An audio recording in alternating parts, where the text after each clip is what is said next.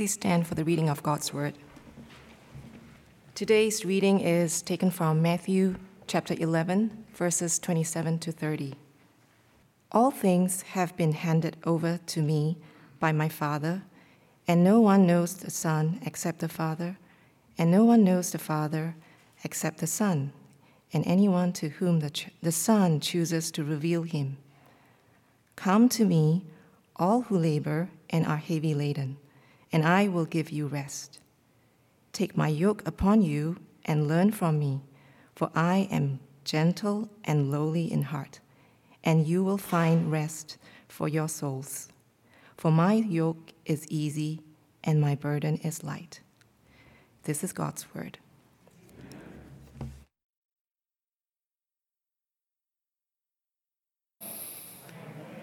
It's a blessing to be here with you this morning. I think it's been a year and a half since I've been here last, and it was January 2020. And boy, we were not ready for what was coming, was it? Incredible. But you're here. We're here together. So it's great to be here witnessing the grace and faithfulness of our Lord towards us. Amen? Let's pray one more time. Father, we are thankful that we get to enjoy fellowship in Christ, the love that flows from the cross into our hearts. Allow us to hear your voice.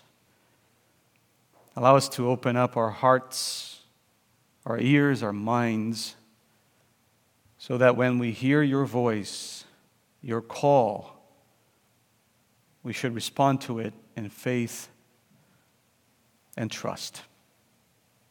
In the name of the Father, the Son, and the Holy Spirit, we pray. Amen. In the fall of 2013, my family and I were preparing for our second transcontinental move. We were moving from Vancouver, Canada, to Cambridge, England. It was our second because we moved from Brazil to Canada. And all of you who've been through an international move or interstate move, or even moving to the next town, you know what a hassle moving is, don't you? Furniture, suitcases, and everything. Our kids were very young at that point. Matt was 5, Zoe was just 1. And we decided to complicate things a little more. We decided to stop in Brazil for about 3 months before moving to England. So it's really 2 moves. And we had lived in Vancouver for a little over 4 years, so we had accumulated quite a lot. If I'm not mistaken, we moved with about 5 or 6 suitcases full of stuff. I remember vividly that one of those suitcases was full of Lego pieces. A 50-pound suitcase full of Lego pieces. My son was a Lego collector. He's still a Lego collector. And you'd think that a 50-pound suitcase would be enough for Legos, but he also insisted in bringing a Lego-shaped container, Lego head-shaped container with his favorite Lego pieces so he could play in the airport, and he insisted on bringing that with him on the plane. Now, the thing was not very secure. It was actually very fragile, and sure enough, when we landed at São Paulo airport, we were trying to pick up our bags, and the thing collapsed on the floor, and there were Lego pieces flying everywhere. Took us a while to collect all that. But then we finally made to our parents' home in Brazil, and we had been pastors in that city for about 10 years, so we knew a lot of people, and they liked us. And when we like people in our culture, we give them gifts. And since they knew that we were moving to England, they wanted us to bring with us, well, a big part of Brazil. So they gave us coffee, they gave us condensed milk, they gave us, our special juice flavors and all that. I remember thinking, wow, this is a lot. So our 5 suitcases, our 6 suitcases, quickly turned into 10 suitcases. 10 suitcases full of blessings, I used to think, well, until I had to carry them.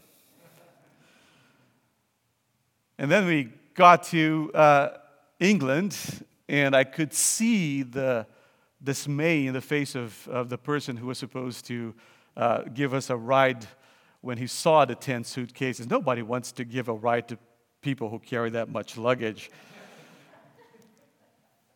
But then things got even worse, because when we arrived in Cambridge, we found out that our living accommodations, the plans for our living had fallen through. We didn't have a place to stay with 10 suitcases and 2 kids and a Lego-shaped head. And it was a busy time, and students were coming from all over the world. All the temporary accommodations, hotels and everything, were full, so we had to keep moving. We couldn't book like a 7-day period or a 10-day period.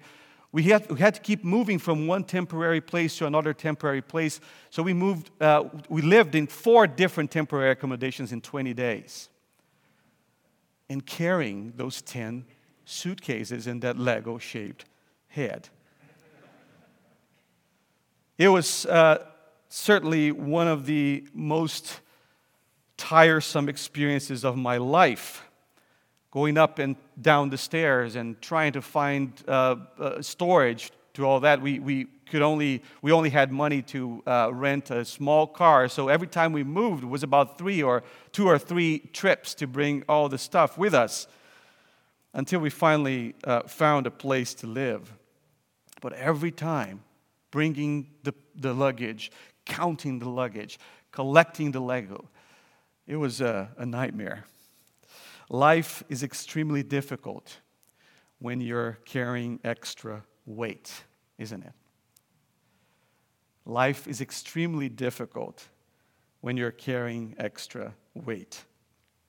So that time of our lives gave quite a literal meaning to the words of Jesus in Matthew 11. Come to me, all who labor and are heavy laden. That's me, O Lord. I am heavy laden, 10 suitcases heavy. But of course, these famous words of Jesus were not meant to be taken only literally, as if Jesus was only offering to carry my 10 suitcases, although I'm sure he would if I asked. It's other kinds of weight that Jesus has in mind here. Come to me, all of you who are laboring, tired, heavy laden, and I will give you rest. These words of Jesus are famous for a reason. They are famous because they are universally applicable. If you're human, you know what it means, what it feels like to be tired. Every human being knows what it feels like to be tired, at points to feel overwhelmed, carrying weight around. Physically tired, emotionally tired, spiritually tired. To feel like you have labored heavily and sometimes with very little to show for. Tired of working, tired of studying, tired of wearing a mask, tired of worrying. We carry the marks of our weariness in our pain-ridden bodies. We carry the marks of our weariness in the lines of expressions in our wrinkled, concerned faces, which get more wrinkled with the passing time. We carry the marks of our weariness in the tone of sadness in our voice sometimes, even though we try to disguise it so that people won't perceive how sad we really feel, how tired we really are. Life is tiring. We also know what it feels like to carry extra weight, to feel weighed down and oppressed by concerns, by expectations, by unfulfilled dreams, by unsatisfied standards, by incomplete tasks in our to-do lists. Feeling labored, feeling heavy laden is a universal human experience. But you see, it hasn't always been like that. Because when God created us, He didn't give us luggage, did He? God created us to live light. God created us to depend on Him to lean on Him. He created a good world and gave us that good world to cultivate. Be fruitful, multiply, have dominion over creation. That was our job. He made everything good and said, go play with it. Go create. Go make something out of it. I want to paraphrase God in the garden saying, hey, go have fun. God created us not to carry luggage, but to move freely in His free world. We were gardeners. That was our job description in the garden. We were gardeners in God's world. Have you seen a gardener at work? Gardeners don't typically look heavy laden. Actually, gardening is sometimes took as a hobby by many of us because it's not supposed to be something heavy. But when we decided to become God for ourselves, when we decided to make our own decisions, to decide what is good and evil for ourselves, when we decided to break away from God and take all the weight of life upon us because of sin, life became a burden. What was initially a blessing became a curse. Now working, which was supposed to be fun and creative, now was painful. The thing out of which we derived our sustenance. Even having children was now a labor. And we left the garden because we weren't gardeners anymore. And as soon as we left the garden, we started to build cities for ourselves. That's what Cain did, right? Built cities, and then more cities, and more cities, and we built very complicated lives for ourselves in those cities, and we started to accumulate and hold, and we became tired, and we have been tired ever since. Tired, labored, heavy laden. When Jesus spoke these words, "Come to me and I'll give you rest," He spoke these words to a crowd of people who knew exactly what it felt to be labored and heavy laden. A lot of people carrying a lot of extra weight.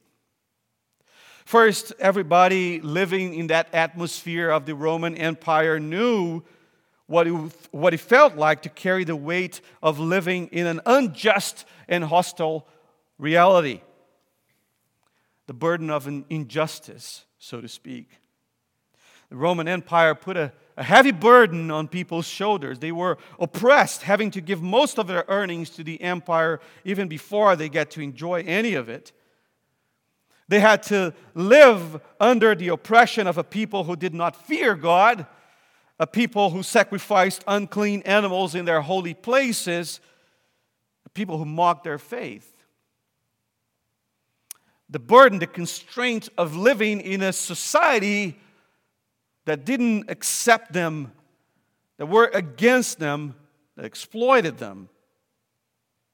Then there was the burden of those who thought they knew what God wanted.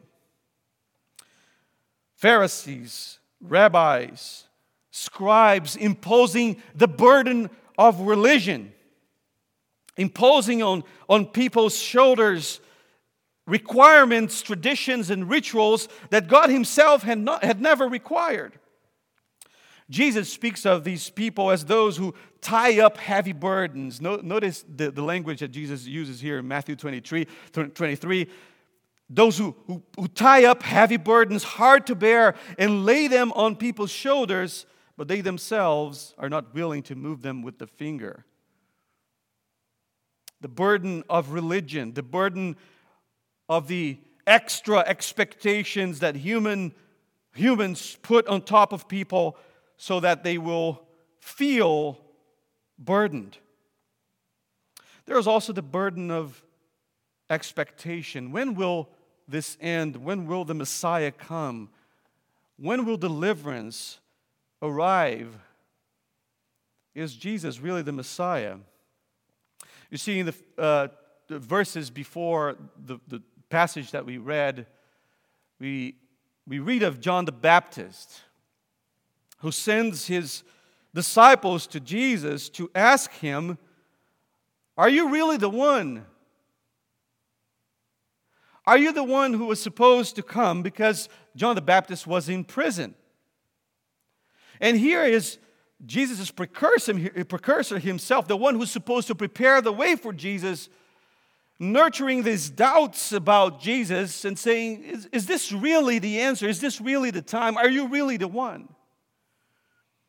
I'm sure many of us can relate to that feeling. When things don't go well, when life is chaotic, when things don't seem to be working out, we look to God and say, is this really it? Are you really the answer? Or is this something else that I should be doing? Is there something else I should be expecting? Even hope can become a burden. The burden of injustice, the burden of religion, the burden of expectation, the burden of sin, the burden of life. Surely we can relate to all those things in our days. We can relate to being unfairly treated, being cheated, feeling oppressed, having our faith mocked, living in a hostile society that don't understand or accept the way and values that we have. We can relate to trying harder and harder to live to a certain standard, sometimes because we can't see the difference between the regulations of man and the genuine, pleasant will of God. Feeling uncertain, doubting, and sometimes feeling guilty because we doubt. Oh, how far we are from the garden.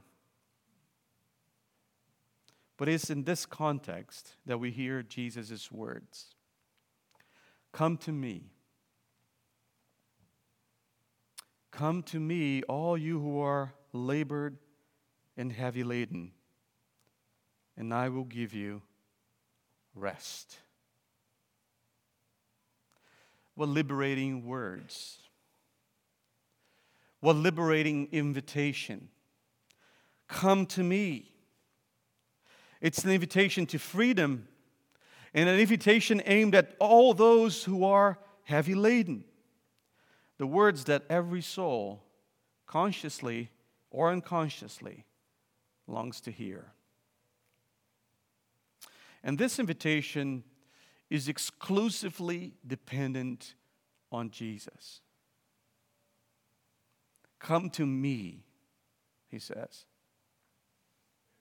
Only Jesus can say these words in a meaningful way. Only in his lips these words mean anything. Come to me. You see, this kind of invitation we get every day. Come to this club, come to this book club, come to this VIP club, come to this political party, come to this university. Come to this school, come to this way of life, come to this motivational speaker seminar, come to this, come to that. And all these invitations come with promises, but only Jesus, only in his lips, the words, come to me, can mean something. And he introduces this invitation with a remarkable statement about his exclusivity. He says, all things have been handed over to me by my Father, and no one knows the Son except the Father, and no one knows the Father except the Son, and anyone to whom the Son chooses to reveal him. Jesus is introducing himself here and stating the reasons why we can trust him when he says, come to me. He says three things. The Father knows me. I know him. And only I can reveal him. Only I can relieve you of your burden. It all hangs on me, so come to me, take up my burden, learn from me. What a remarkable statement. The answer doesn't come from Rome. The answer doesn't come from Pharisees or scribes or the religious system. The answer doesn't come from your own efforts or from your own strategies. You can't get to God on your own. I am the way, I am the truth, I am the life. No one can lift your burden. No one can reveal God to you. Only I can do it, says Jesus. Only I can do it. Philip asks Jesus, show us the Father, Jesus, and that will be enough. And Jesus says, what are you talking about? Of course, I'm paraphrasing here. But he says, what are you talking about? I and the Father are one. You come to me, you come to the Father. It's a remarkably exclusive claim. There is no other way. There's no other voice, no other person that can bring you life and relief. No one else knows the way back to the garden, only Jesus. And that's what we've been seeking. We've been seeking our way back to God. And Jesus is saying, if you want to find Him, come to me. You can't get there on your own. You can't find rest for your soul on your own. You can't find rest for your soul on a tropical beach somewhere. You can't find rest for your soul by paying all your debt. You can't find rest for your soul by having children. You can't find rest for your soul by accomplishing that career goal. You can't find rest for your soul by doing things. Only He knows the way back to the garden. In fact, if you try to get to the garden yourself, you'll end up in Babylon. You will build another city. You'll find suitcases and fill them with junk. You'll try to find an alternative route, and you'll only find extra weight to carry. Jesus says, no, it's only in me. Only I can give you rest. We live in a pluralistic world where people don't like only one answer.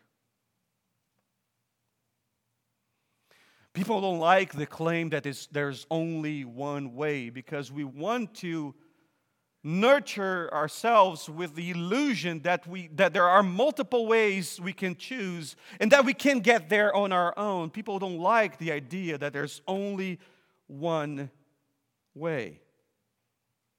And a big part of our problems, folks, is that we're expert in finding alternatives to our problems that don't immediately rely on Jesus. And as long as Jesus is only one alternative among many, we'll never enjoy His rest. Let me illustrate this with a parable. Not Jesus' parable, this is a parable. They say a man who lived in a 2-story house and loved his house invited Jesus to live with him. Says, Jesus, you're good people. Come live with me. I have in the second floor, I have a guest room specially made for you. It's a beautiful room, well decorated. There is a lamp and a comfortable chair with a Bible there for you to read. And there's a comfy bed. You can, if you don't like, you can rearrange. But come live with me. Come live in my guest room. And Jesus says, sure. Actually, if you read the Gospel of Luke, you see that Jesus always says yes to an invitation to go to someone's house. So he goes, and he goes to his guest room and stays there. And the man is very pleased with the fact that Jesus is living in his home. At midnight that night, the doorbell rings, and the owner of the house goes and opens the door, and there's a robber. The robber punches him in the nose, and he goes in the house, and he wrecks the furniture. He eats from the fridge. He gets all the money. He goes up the stairs, and he takes away one work of art, and then he causes havoc in the bathroom. He comes down and spits on the floor and leaves. And that man gets confused, and he asks Jesus on a family meeting. He says, Jesus, what happened? I bring you to live in my home, and you let the robber come and do all these things. And Jesus says, well, I was in my guest room. Everything is all right there. Nothing happened there. I mean, oh, I get it. All right, the second floor is yours. I'll give you half of my life, half of my house. Do whatever you want there. You can redecorate. You have to kind of tidy up because the robber made a mess, but it's yours. Jesus says, okay, fair enough. Midnight that night, doorbell rings, and the robber comes again, punches the guy in the nose again, and comes in and takes the food off the fridge and ruins the sofa. And he kind of threatens to go up the stairs, decide not to go, spits on the floor, go out. This man gets furious. He calls Jesus and says, listen, I gave you half my life. How can you let this happen to our house? And Jesus says, well, I was on my floor. Nothing happened there. Everything's all right. And finally the man understands and says, okay, Jesus, here's the key to your house. Everything is yours. You have a claim on everything that is mine. Midnight that night, the doorbell rings, and the new owner of the house answers it. The robber looks at Jesus, and he says, sorry, wrong house. Either Jesus has a claim on the totality of our lives, or he doesn't have a claim at all. Either he owns the totality of our lives, or he doesn't own it at all. So he says, come to me. Don't just give me a space. Don't just assign Jesus a space in your life. Don't just assign Jesus a day in your life. Don't just give him Sunday morning. Give him all. Come. Come, he says, all you who are labored and heavy laden, I will give you rest. This is an invitation of discipleship. Come, says Jesus. When Jesus says, come, and we respond, we become his disciples. Now, in the crowd where Jesus was, to whom Jesus was speaking these words, the disciples were there. And the disciples knew very well this sort of invitation. When Jesus says, come, you go. Jesus was known for entering the lives of individuals while they were carrying on their business, like fishing on the sea or collecting taxes on a booth. And Jesus would come and look at them and say, come, follow me. And they did. And they would abandon their boats, their fish, their nets, their booth. Sometimes they would abandon their entire livelihood, and they would go. I'm watching this series called The Chosen. I don't know how many of you know about it, but I really recommend it. It's kind of the Gospels told from the perspective of the disciples. And you really get the sense of how difficult this was for them. They were not trained as students of rabbis. They were not familiar with that life. They were familiar with fishing and being tax collectors. But Jesus says, come. And there's a magnetism to his words. There's something to him. Now, that couldn't have been easy to go, because to go or to come necessarily means to leave.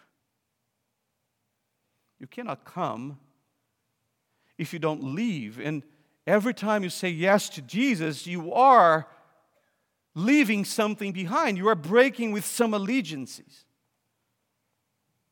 But you see, that's part of the mystery. Because when you leave something behind to follow Jesus, you're already getting rid of stuff.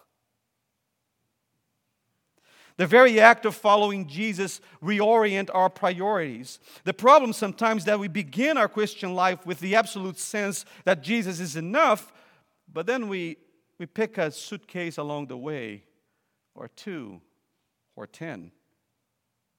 I need Jesus, but I also need this. I need Jesus, but I also need that, and also that. And trust me, following Jesus is extremely difficult when you're carrying that much extra weight. No, come, says Jesus. Come to me. Just come. Jesus travels light. But how can I come? I don't know the Bible. How can I come? I'm not good enough. I'm not smart enough. I'm not holy enough. And Jesus' question is, are you weary? Are you heavy laden? Because that's your only qualification. All you need to follow Jesus is need itself. All you need to follow Jesus is need itself. You just need to need Him. All you need to find rest is to be tired.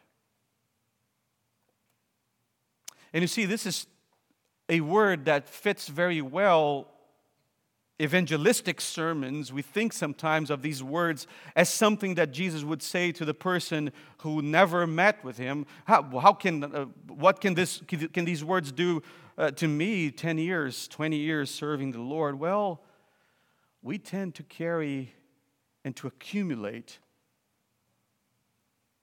We start well, but then we forget that He is enough. But if you're weary,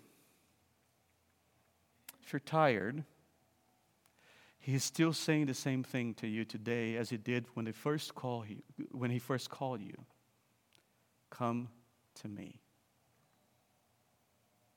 And the invitation is to take up His burden. Now, the word here for the heavy laden is burden. It's a very graphic word in Greek. The image is of someone carrying a heavy load. I see the interesting thing here is that Jesus says, come to me, all you who are burdened, and I'll give you rest. But then, surprisingly, He doesn't say, well, get rid of your burden. He says, no, take mine. Take my yoke upon you. Take my burden upon you. Now, the yoke was this structure that you put around someone's neck to make it easier to carry a load. You could put it on animals, normally in pairs, so they would share the load, but you also could put it on people, especially slaves, to make it easier for them to carry a heavy load across long distances. Now, the yoke, the structure around your neck is limiting. It doesn't allow you to move too much. It doesn't allow you to do too much. You just have to, the yoke is a constraint that allows you to carry a load that would be otherwise unbearable to carry. So the yoke is not very good, but if you have to carry a burden, you want to use a yoke. But it's still a burden. It's still constricting. So it feels surprising that right after saying, I will give you rest, Jesus says, take my yoke. Because my yoke is easy and my burden is light. You see, Jesus acknowledges that burden is part of life. He Himself never promised the absence of problems. He says, in this world you have trouble, but fear not, I conquered the world. What He asks us to do is to stop carrying our own burden, our own load on our own strength.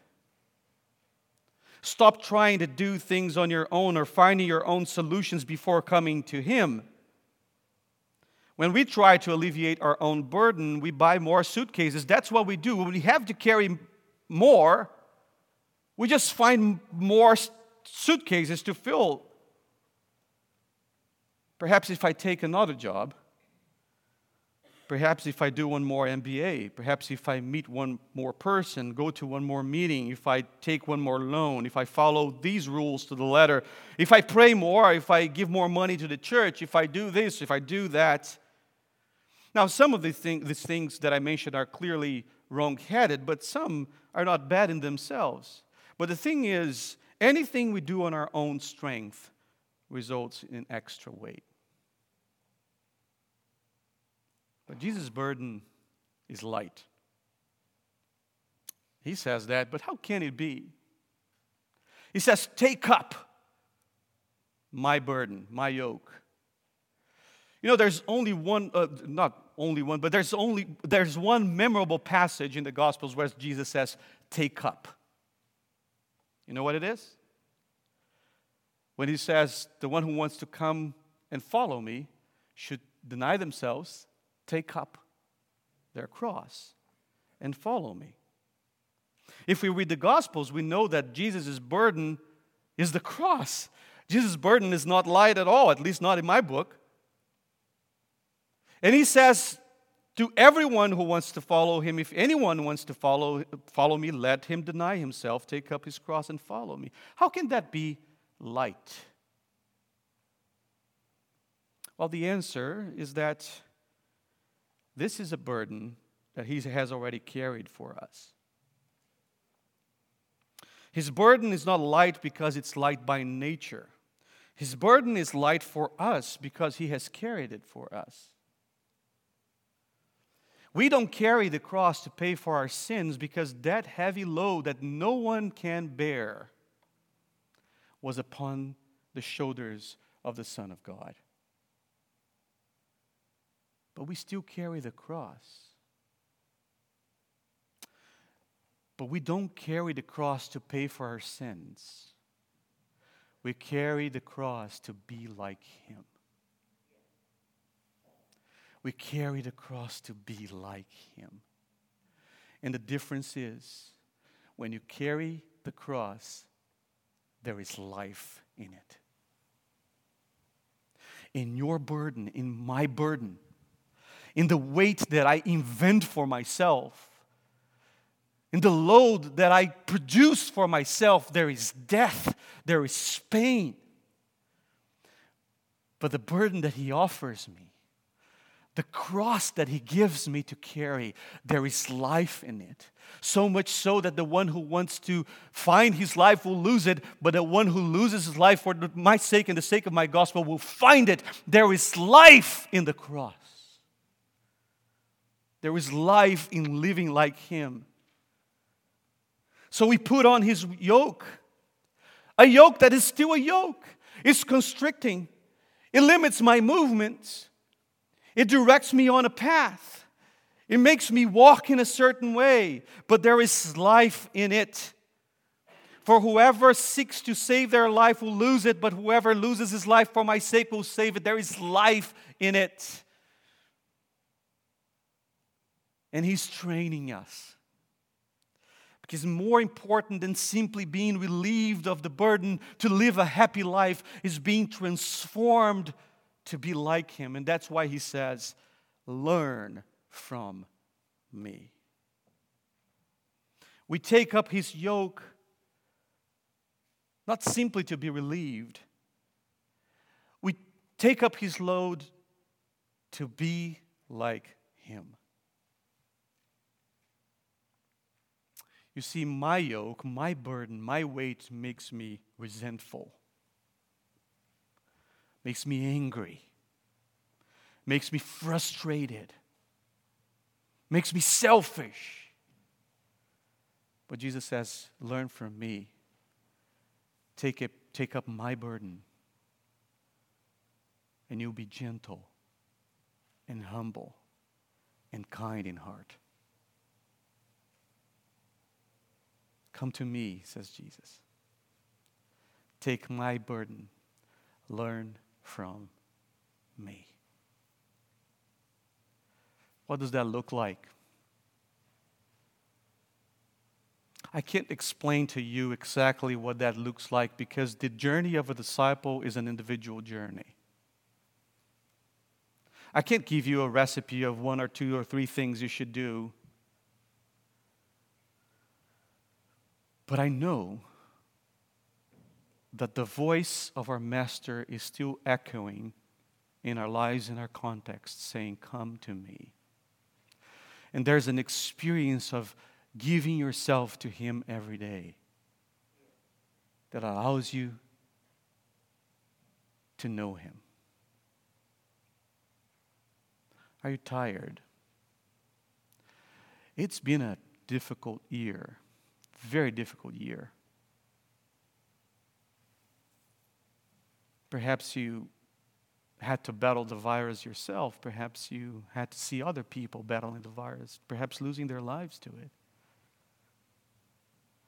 It's scary. I'm from Brazil, and things there are out of control. And it's very scary to learn of people you know. Now it's not just numbers, it's people you know battling for their lives, gasping for air, no place in ICUs.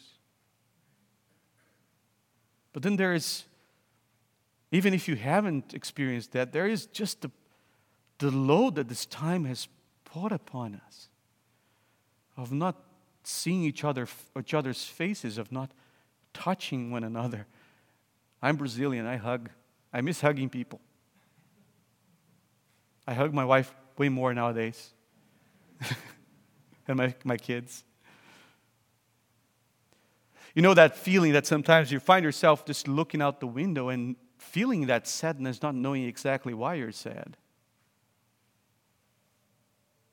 Not to mention the load that we carry for other reasons. Betrayal. Just the feeling of disappointment. If you know what it feels like to be tired, Jesus is saying, come. Will you come? Will you take up his burden? Will you learn from him? Close your eyes with me.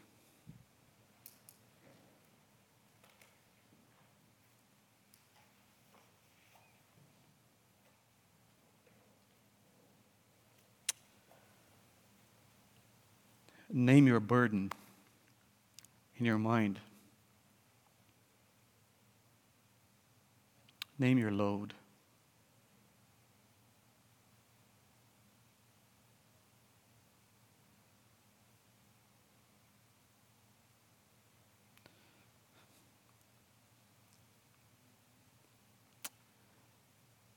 And tell Jesus what your load is.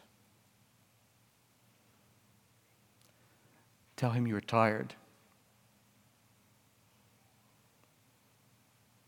And hear the voice of the one who says, come to me, and I will give you rest.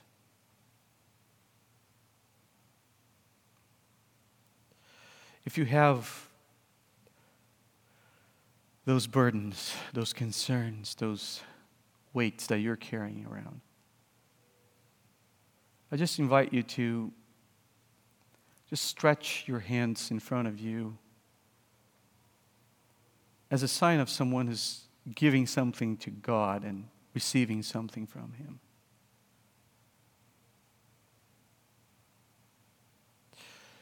Father, this is your people. People you created to live in a garden. People for whom you were preparing a city with a garden at center. People for whom you sent your Son to pay for their sins, but also to carry their load. Father, as your people, we come to you and we give to you what burdens us. And we pray, please, switch. We give you what is ours. You give us what is yours. And may we find rest. In Jesus' name, amen.